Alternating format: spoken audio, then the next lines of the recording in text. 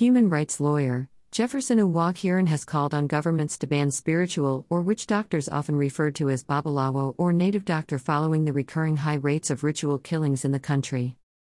Barrister Jefferson Uwaghiran, who based in Benin City, the Edo state capital, in a message made available some hours ago, said native doctors hiding in the various villages in Nigeria are the ones behind the thriving business of ritual killings in the country.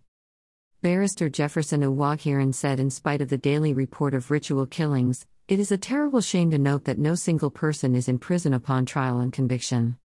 Filthy Babalawos and those so-called native doctors, hiding in our various villages, are behind the thriving business of ritual killings and forced disappearance of Nigerians. We need to urgently outlaw their activities and publicly hang them with the strongest ropes available. There is absolutely nothing to regulate about their monstrous criminal enterprise. It is a terrible shame to note that in spite of daily report of ritual killings, not one person is in prison upon trial and conviction. We need to outlaw Babalawos and native doctors. They are not offering medical solutions, but deaths. They created the market for vital part sales and ritual killings.